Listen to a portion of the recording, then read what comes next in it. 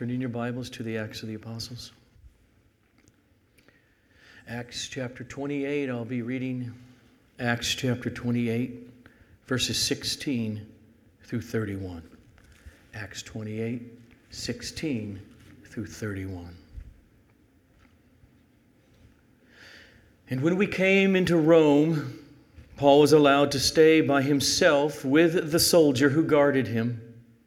After 3 days, he called together the local leaders of the Jews, and when they had gathered, he said to them, "Brothers, though I had done nothing against our people, the customs of our fathers, yet I was delivered as a prisoner from Jerusalem into the hands of the Romans. When they had examined me, they wished to set me at liberty, because there was no reason for the death penalty in my case. But because the Jews objected, I was compelled to appeal to Caesar, though I had no charge to bring against my nation. And for this reason, therefore, I have asked to see you and speak with you, since it is because of the hope of Israel that I'm wearing this chain." And they said to him, "We have received no letters from Judea about you, and none of the brothers coming here has reported or spoken any evil about you. But we desire to hear from you what your views are, for with regard to this sect, we know that everywhere it is spoken against." When they had appointed a day for him, they came to him at his lodging in greater numbers. From morning until evening, he expounded to them, testifying to the kingdom of God and trying to convince them about Jesus, both from the law of Moses and from the prophets. And some were convinced by what he said, but others disbelieved. And disagreeing among themselves, they departed after Paul had made one statement. "The Holy Spirit was right in saying to your fathers through Isaiah the prophet, 'Go to this people and say, you will indeed hear but never understand. You will indeed see but never perceive. For this people's heart has grown dull, and with their ears they can barely hear, and their eyes they have closed, lest they should see with their eyes and hear with their ears and understand with their heart and turn, and I would heal them. And therefore let it be known to you that this salvation of God has been sent to the Gentiles. They will listen." He lived there 2 whole years at his own expense, and welcomed all who came to him, proclaiming the kingdom of God and teaching about the Lord Jesus Christ with all boldness and without hindrance.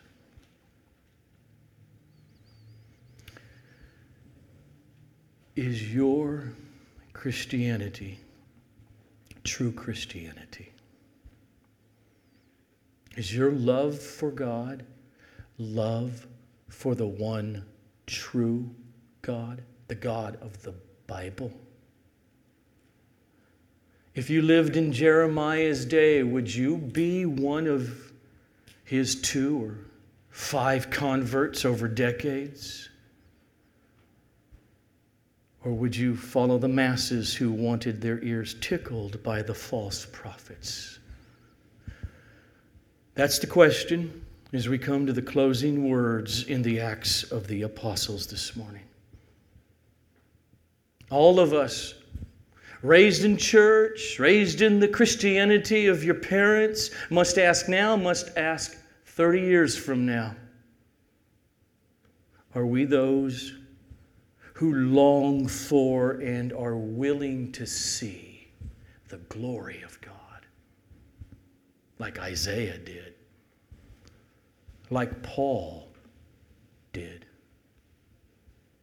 Would we be those who are willing to quote Isaiah chapter 6 to religious Jews who refuse to believe in Jesus, accusing them of shutting God out. Let's pray.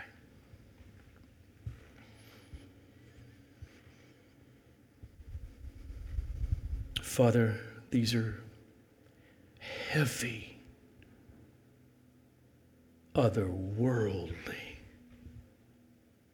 words, the last words of Paul's mouth from the pen of Luke.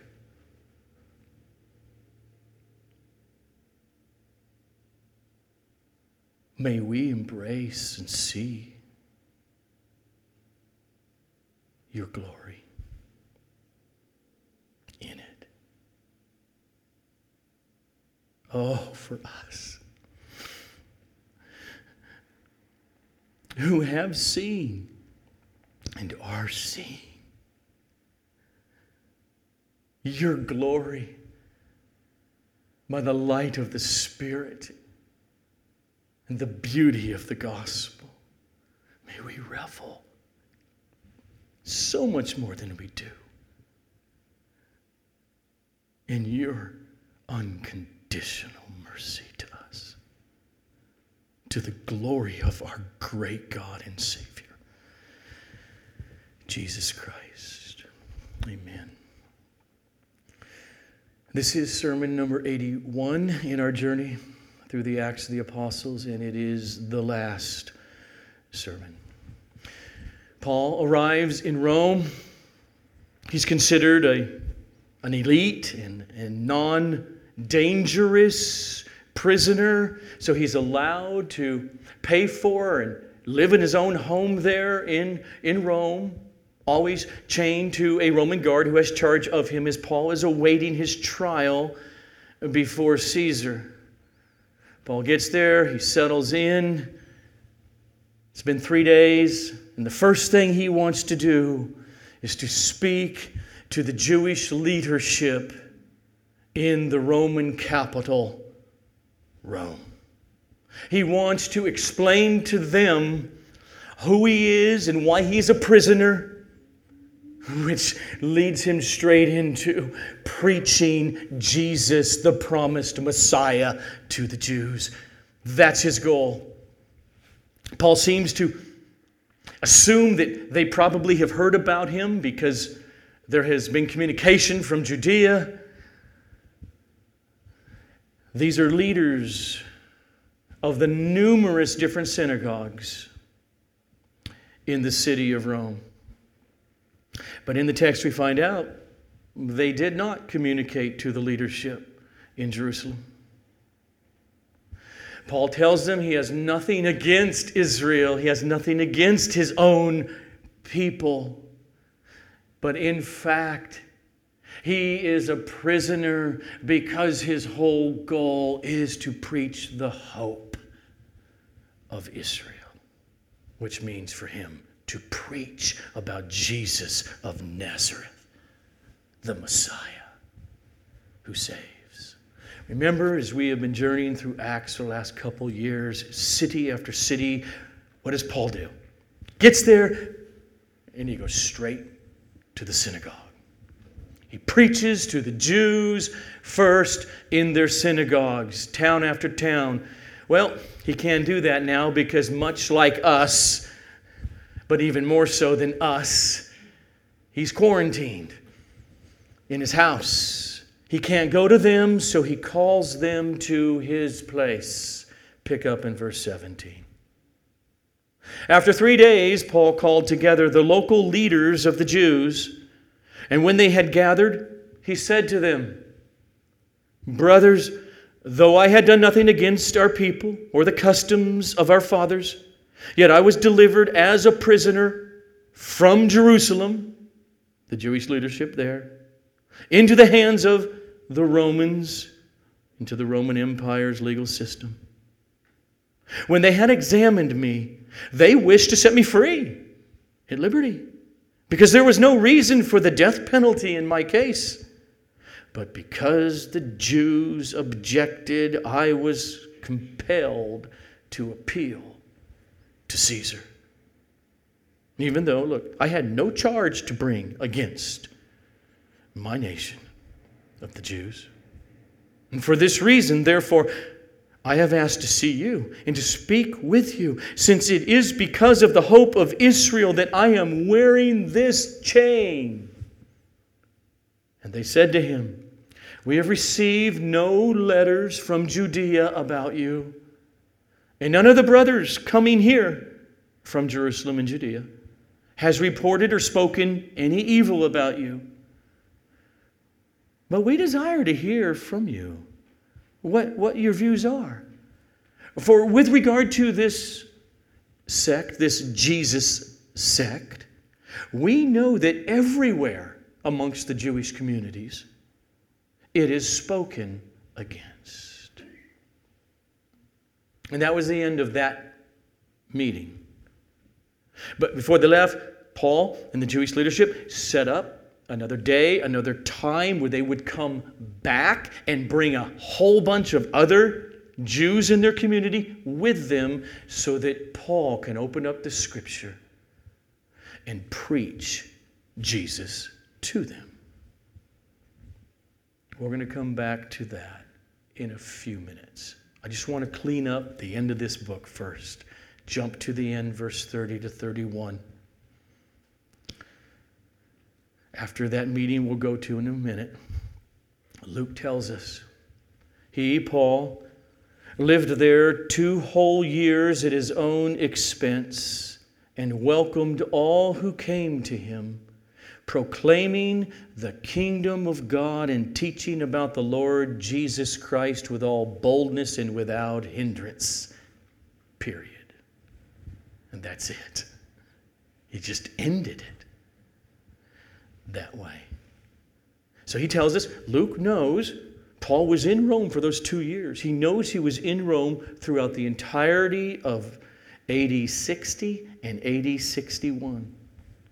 Evidently, he was then released, probably because his accusers did not show up. Jerusalem's a long way away. While he's there during that 2-year imprisonment in Rome, he wrote the New Testament letters to the churches of Ephesus and Colossae, Philippi, and Philemon. Now, information that we have about Paul after this comes from non-biblical writings and from reading between the lines of Paul's last 3 letters that he wrote, 1st and 2nd Timothy and Titus. So, first non-biblical writer was the bishop of Rome named Clement. About AD 95, he's writing a letter to the Corinthian church. And in it, he talks about Peter, who went before us, and then he mentions Paul. And he says, Paul preached the gospel, now he's in Rome writing, Clement, to the limits of the West. Which means Paul most likely made it to Spain, which was his desire, which he wrote in Romans chapter 15. Secondly, about 250 years after the close of the book of Acts, the early church historian Eusebius, writing in about AD 325, he cites the tradition that Paul was released from prison, this particular first imprisonment, and continued to preach the gospel until he was arrested again, brought to Rome, and finally executed by the state. And so it looks something like this. Paul, evidently, after 2 years in Rome here, was released.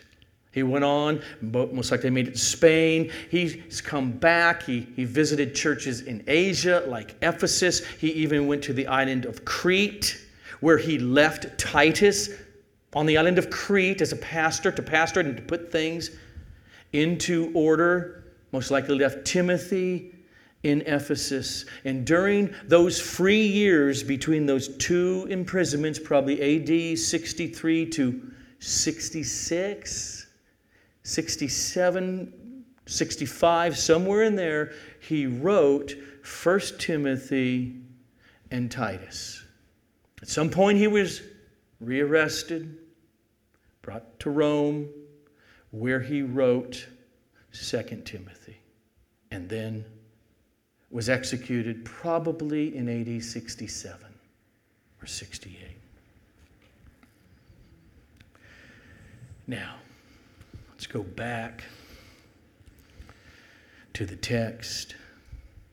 A day has been set aside for Paul to meet with the Jewish leadership and many others from the Jewish communities in Rome, in order for him to open up the Old Testament and to show how it all points to Jesus, the Messiah, the Lamb of God, or as he says here, the hope of Israel, the Jews. Verse 23. When they had appointed a day for him, they came to him at his lodging in greater numbers from morning till evening. He expounded to them, testifying to the kingdom of God and trying to convince them about Jesus, both from the law of Moses and from the prophets. So Paul, he taught, he preached, he's trying to persuade, he's being persuasive, he's having dialogue or arguments with for a good 8 to 10 hours with them. He preached to them the kingdom of God.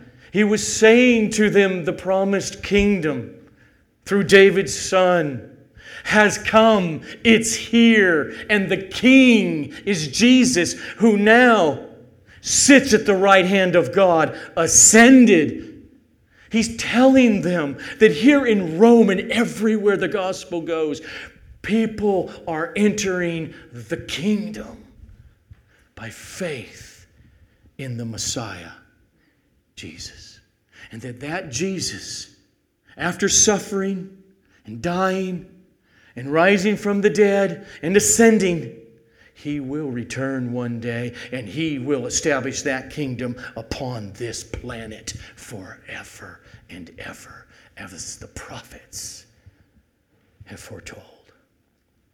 And so Paul, he would talk to them about recent history, about 30 years ago, what happened in Galilee and Judea and Jerusalem and the ministry of Jesus and his crucifixion and his resurrection with all of those eyewitnesses. He talked about history, but his main authority in doing that was the written Word of God, the Hebrew Scriptures.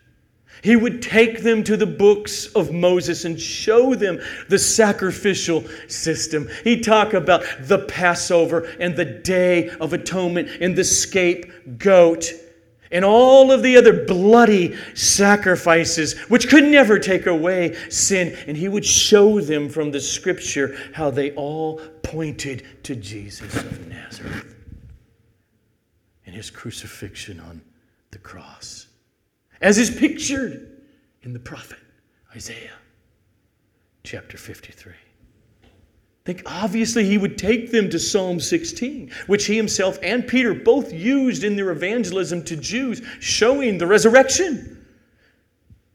You will not let my Holy One see corruption.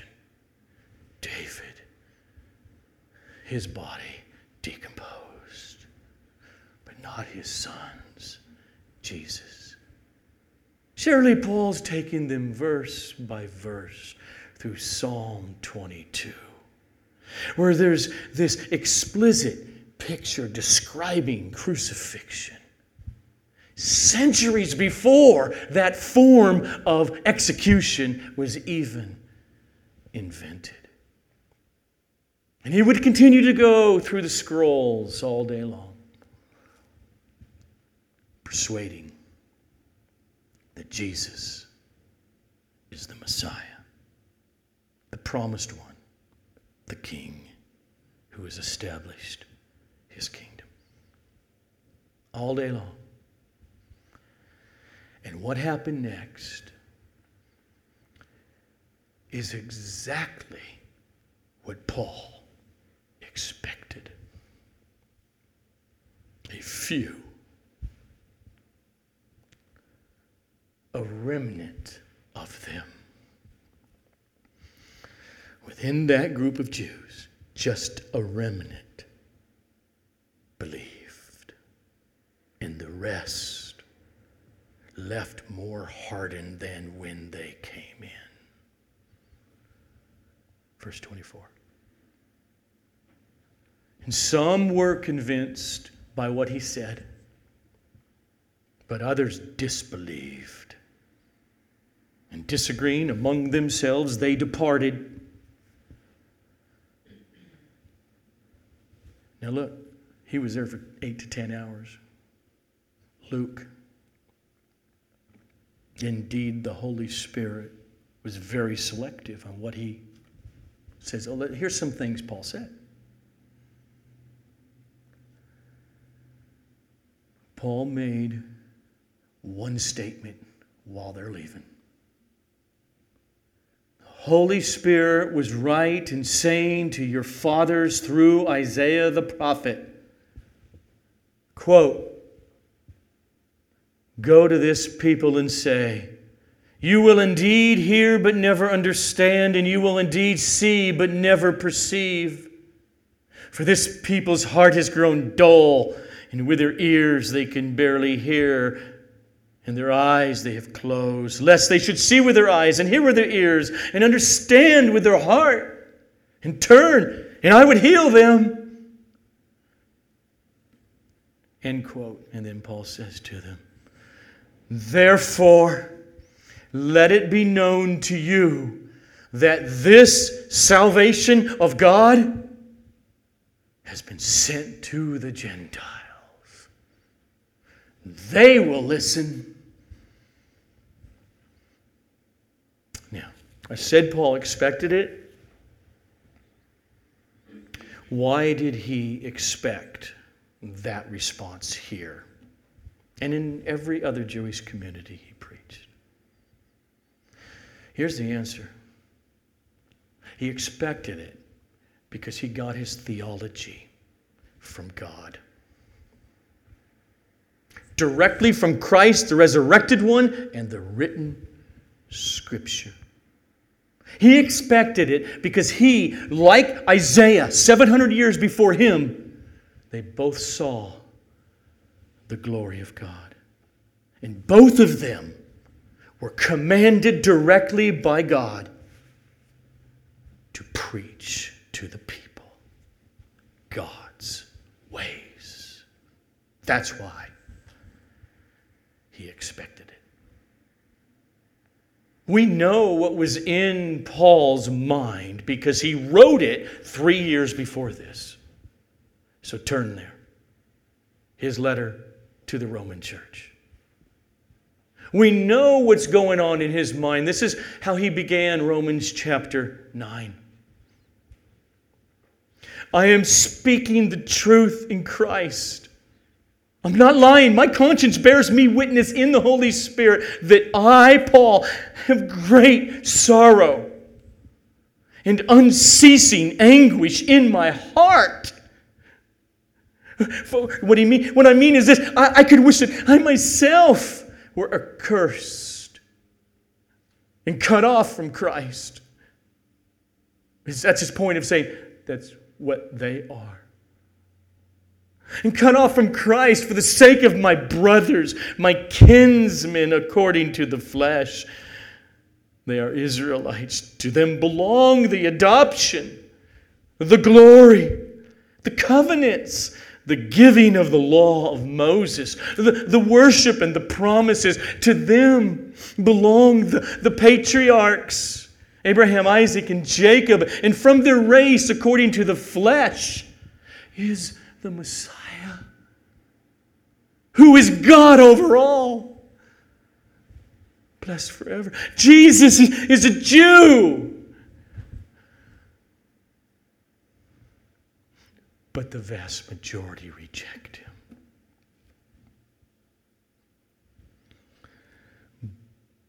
But it is not as though the Word of God has failed. No. What I mean is this: because not all who are descended from Israel belong to Israel. And not all are children of Abraham, because they are his physical offspring. But the text says, through Isaac shall your offspring be named. This means that it is not the children of the flesh who are the children of God, but the children of the promise are counted as offspring. Okay, we're going to pause for a moment. See, here, Paul's in Rome. Bring Jewish leadership and the rest of the Jews. Bring them in here, jam in here. He's not shocked because he got his theology from God and the Bible. Paul did not just know that people need to hear the gospel and believe the gospel in order to be saved, but he knew God was sovereign over their believing. And he knew that God was sovereign over the vast majority of fellow Jews' hardness of heart toward the gospel of Jesus. He knew it because it's revealed to him. But that knowledge, Paul wants to make clear, it did not make him uncaring or indifferent emotionally towards the lost. He anguished over it. That's why he said in Romans 9, verse 3, "For I could wish that I myself were accursed." That's his way of saying, it grieves me. But as they reject the gospel, they are anathema, accursed, and cut off from Christ. I wish if I could take their place for the sake of my brothers, my kinsmen, according to the flesh. They remain hardened. The vast majority. And they're on their way to hell. And I, Paul, grieve. And then what he does now, for the rest of Romans 9, 10, and 11, he gives the two main reasons why they are separated from Christ. The first is because of their own culpability. And the second reason he lays out is because of God's sovereignty. The first reason, their own culpability, because of their self-righteous mentality, constantly causes them, when the gospel comes, to stumble flat on their face and can't see it. They stumble at the goal of the law of Moses. Totally missed it.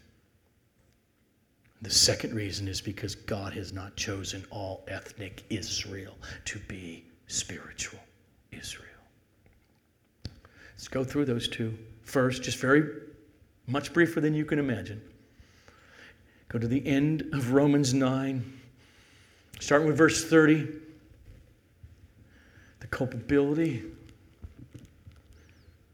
of Israel. What shall we say then? This, that Gentiles who did not pursue righteousness, they weren't looking for it. How can it be made right with God? We're not looking for it. And then the gospel comes to town.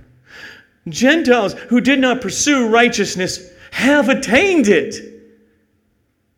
That is, a righteousness that is by faith. Okay, stop. He says, yes, he goes preaching. He's going to do the same thing in Rome. Any others? He wants to preach to everybody, the church and the non-church. Every town he goes, as he said there, it's going to the Gentiles. They'll hear. And he preaches, and so many of them, compared to the Jews, believe. I believe. And what happened? They attained righteousness. Look at verse 31. But that Israel, who, very religious, pursued a law that would lead to righteousness, did not succeed in reaching that law. Okay, huge. Paul then poses the question. Why? And he answers it. Because they did not pursue it by faith. But as if it were, which is Paul's way of saying it never was. As if it were based on works, and therefore what? They have stumbled over the stumbling stone. As it is written in Isaiah the prophet, behold, I am laying in Zion amongst my people, the Jews, in Jerusalem, right in their midst, I'm laying a stone. That's Jesus. A stone of stumbling. And a rock of offense. And whoever believes in him will not be put to shame. Ask some of those Jews, like Paul. So what he has just said here now, the end of Romans 9, is that Christ is the righteousness that the law of Moses was always pointing to. And Gentiles much more readily than the Jews, when they hear it, they see it, and they're justified by faith. God imputes to them Jesus' righteousness through their faith. And then in city after city, in synagogue after synagogue, and in Jerusalem where we've been months in that area, that one has them in jail. He goes to Jewish community after Jewish community in Israel again and again and again, just stumble over Christ. The Jews as a whole, in other words, did not and do not see Jesus as their Messiah or their righteousness. They thought that they were their own righteousness before God by their Jewishness, by their practice of the works of the law. Therefore, when Jesus came, they failed to attain what the law of Moses was pointing to all along, and instead they tripped and fell on their faces over the Jesus issue again and again and again. Israel missed the meaning of the law of Moses. The law was to lead them to Christ. And Christ, the Messiah, the promised one, was to be their righteousness. And that is to be received by faith alone, not by works of the law. So Paul means a couple sentences later in Romans 10:4. For Christ is the end. It's the word telos in Greek. It's the real. Christ is the goal, the purpose of the law for righteousness to everyone who believes. Paul anguished. Because back in the first century, and while he's in Rome here, and throughout the last 20 centuries, and today, the only way for any Jew to be delivered from the curse of the law, from the wrath of God which is to come and the judgment which is to come, the only way to be delivered from it is through Christ, who became our curse, our sin, and our righteousness. Whose? Jew and Gentile, for all who believe. And so that's the first reason. Paul grieves. He grieves that so many of his family, his ethnicity, from the religion he was brought up in, stand condemned, cut off from Christ. And then he goes and unfolds the second reason. That's a reality. It's an even deeper reason that the vast majority of Jews are rejecting Jesus and perishing eternally. And that is this. That's the way God planned it.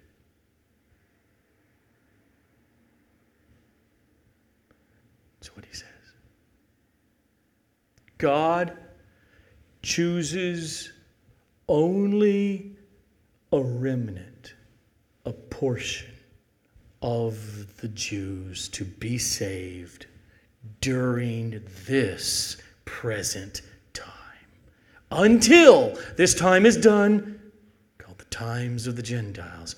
Until the end, when God en masse will move sovereignly and save all the Jews through Jesus Christ, converting them to their Messiah. I'm just going to give you a smatter. Hear the words of the Apostle Paul. Romans 9:6, which we just heard. Hear it again. But it is not as though the word of God has failed. No. For in the Scripture itself, it becomes clear, Paul's going to argue, for not all who are descended from Israel belong to Israel. Verse 27, chapter 9. And Isaiah the prophet, he cries out concerning Israel, though the number of the sons of Israel be as the sand of the sea. Look at all the Jews. Only a remnant will be saved. Romans 11:1. I ask then, has God rejected his people, the Jews? Paul's answer, by no means. For I myself am an Israelite. I'm a Jew, a descendant of Abraham. Verse 5. So too at the present time, there is a remnant, a portion, a few, a remnant chosen by grace out of the Jewish communities. But if it is by grace, It is no longer on the basis of works. Otherwise, grace would no longer be grace. So what then? This. Israel failed to obtain what it was seeking. Out of Israel, out of the Jews, the elect obtained it, but the rest were hardened. As it is written, God gave them a spirit of sleep, stupor. God gave them eyes that would not see. God gave them ears that would not hear, down to this very day. Verse 25. Lest you be wise, Gentile Christian, in your own sight, I do not want you to be unaware. Okay. God wants this stuff known by His people. I do not want you to be unaware of this mystery, my brothers. It's this. A partial hardening has come upon Israel until the fullness of the Gentiles has come in. And then He will go get them.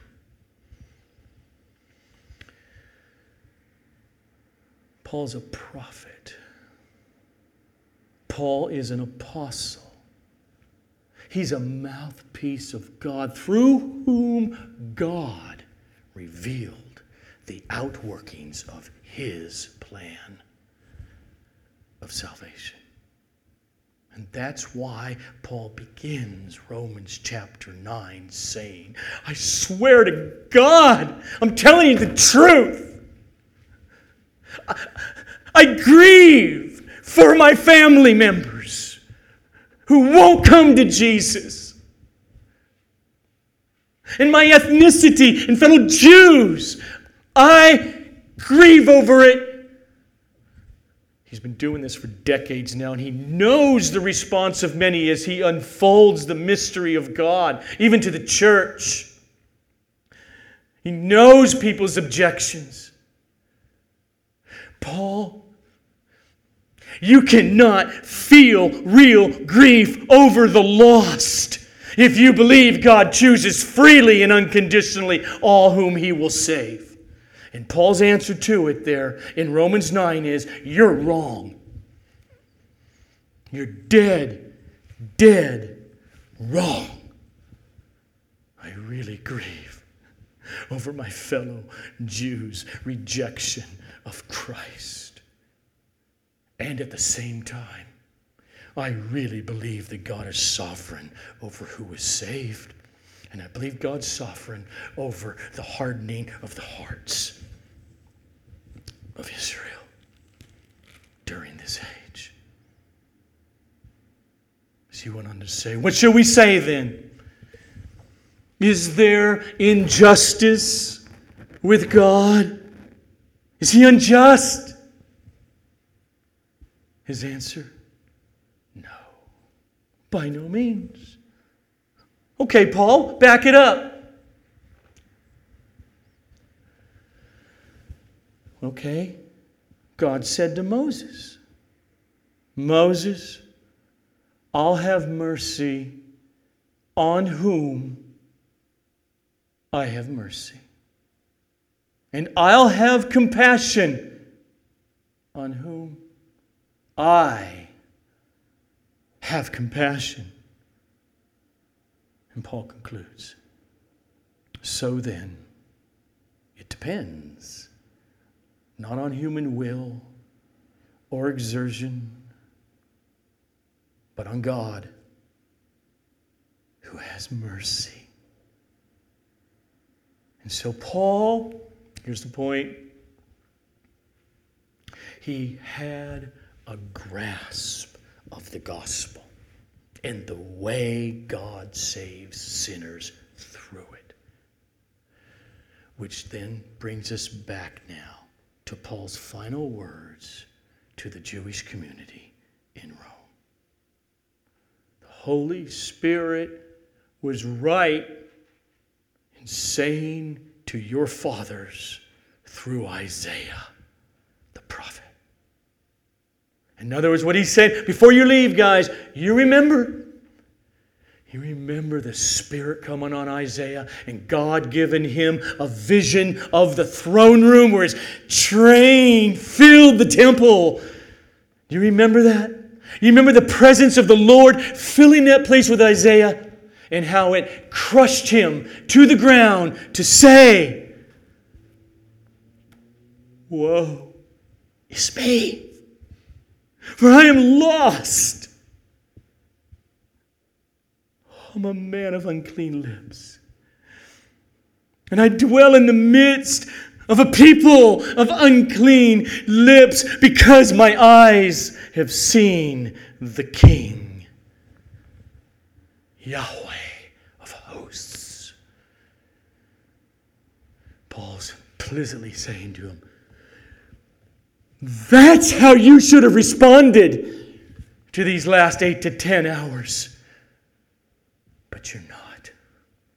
But don't you leave here thinking that therefore you have one up on God, because God knows that you cannot and you will not see the truth in order to repent and believe and be saved. You won't do that any more than your fathers did when Isaiah preached to them.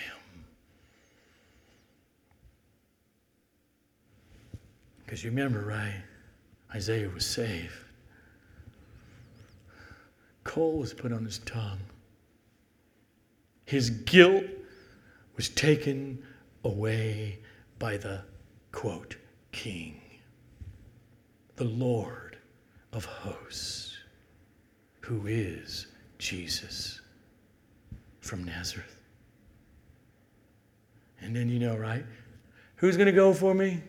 Isaiah raised his hand. I'll go. I'll go preach your word. And then God tells him what to say.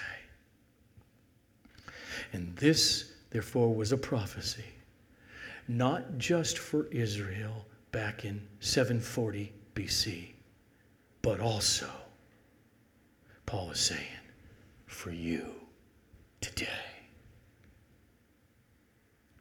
The Lord told Isaiah, go and speak my word to the people and harden their hearts so they don't see. That was the context of Isaiah 6. And these words of Isaiah 6, they are quoted 6 times in the New Testament. In all 4 Gospels, in Romans 11, and here. Now, in the Synoptics, in Matthew, Mark, and Luke, it's all the same particular situation. Okay, given you're just writing the same thing about Jesus, his words. I'm just going to quote Mark chapter 4, verses 10 to 12. And when he, Jesus, when he was alone, those around him with the 12, so his disciples, his followers, those around him with the 12 asked him, because he was publicly preaching, now they're off to the side, asked him about the parables. And Jesus said to them, to you has been given the secret of the kingdom of God. But for those outside, everything is in parables, so that, and he quotes Isaiah 6, so that they may indeed see, but not perceive, and may indeed hear, but not understand, lest they should turn and be forgiven. God is sovereign. Yahweh himself, in his human nature, is speaking those words. Jesus would never, ever be tempted to water down Christianity in order to make the church more attractive to unbelievers. And Paul was like his Lord. He understood how God saves. Now, what is really stunning is how Jesus' really close friend, John the Apostle, how he used Isaiah 6. So if you'll turn to the Gospel of John, chapter 12. Listen closely. Jesus, this is in Jerusalem. Okay, Jesus is in Jerusalem. His death is coming very, very shortly. He's been preaching. And then John tells us, though he, Jesus, had done so many signs, healings, and miracles, he's done so many signs before them, the Jews in Jerusalem, they still did not believe in him. So that's strange, so that the word spoken by the prophet Isaiah might be fulfilled. And he quotes one, and then he says this: they could not believe, in verse 39, for Isaiah said, and he quotes Isaiah 6. They could not believe, for Isaiah says, he has blinded their eyes and hardened their heart, lest they should see with their eyes and understand with their heart and turn, and I would heal them. But John's not done. Listen to what then John says.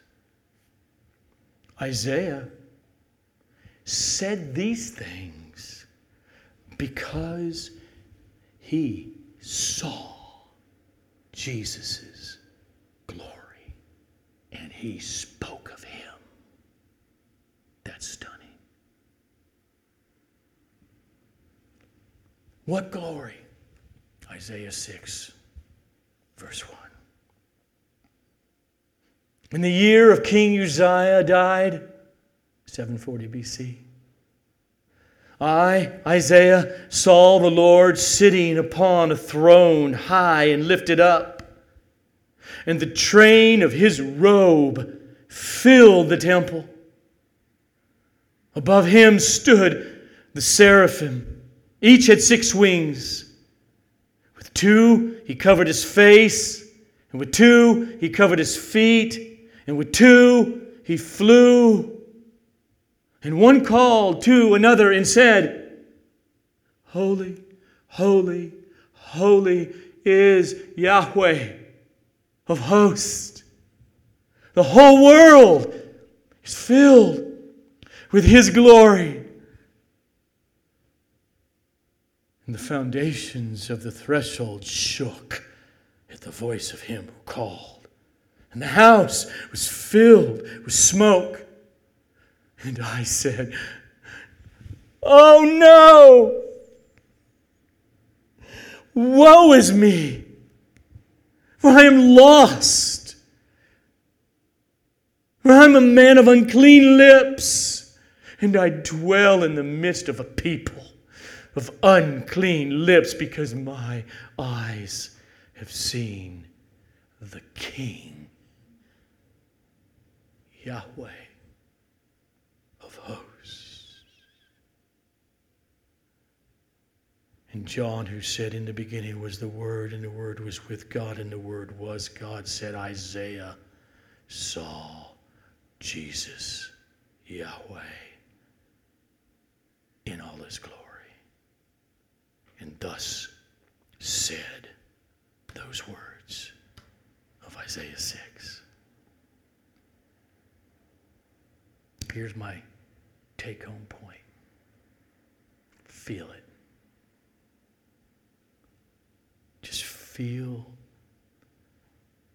the awe-inspiringness of it. Feel the beauty of it.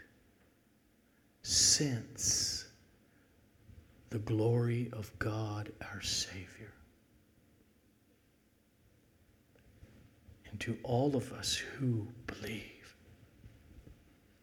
feel Jesus' words, which are for you, that he spoke to his disciples in Mark 4. Feel his words to you. To you has been given the secret of the kingdom of God. Imagine it. To you, like Isaiah, like all of us, woe is me. I'm dead. Justice and wrath is coming. But your guilt has been put away. To you has been given the secret of the kingdom of God. That's why you see. But to those on the outside, Jesus says, I quote Isaiah 6 to them. Paul preached that kingdom to the Jews in Rome on that day, and the secret was given to a few of them. But to the others, Paul's 10 hours of gospel preaching and Bible exposition only caused their hearts to become more hardened. But Paul knew, and we are to know, God's purposes were not hindered, but they were fulfilled. And Paul let them know. The Holy Spirit was right in saying to your fathers through Isaiah the prophet, go to this people and say, you will indeed hear but never understand. And you will indeed see but never perceive. For this people's heart has grown dull, and with their ears they can barely hear. And their eyes they've closed, lest they should see with their eyes and hear with their ears and understand with their heart and turn, and I would heal them. And therefore, my fellow Jewish brethren who refuse to believe, let it be known to you that this salvation of God has been sent to the Gentiles. They will listen. If you understand Romans 9:11, what that is a summary of Paul's understanding of how the gospel works in this age. And Paul's feelings and his thoughts about God's plan of salvation are ultimately, with grief, but ultimately expressed in the way he wrapped up Romans 9-11. Oh, the depth of the riches and the wisdom and the knowledge of God. How unsearchable are his judgments, and how inscrutable his ways. For who has known the mind of the Lord? Or who has been the Lord's counselor? No one. Or who has given a gift to the Lord that the Lord should pay you back? No one. For from him and through him and back unto him are all things. To him be the glory forever. Amen. Let's pray.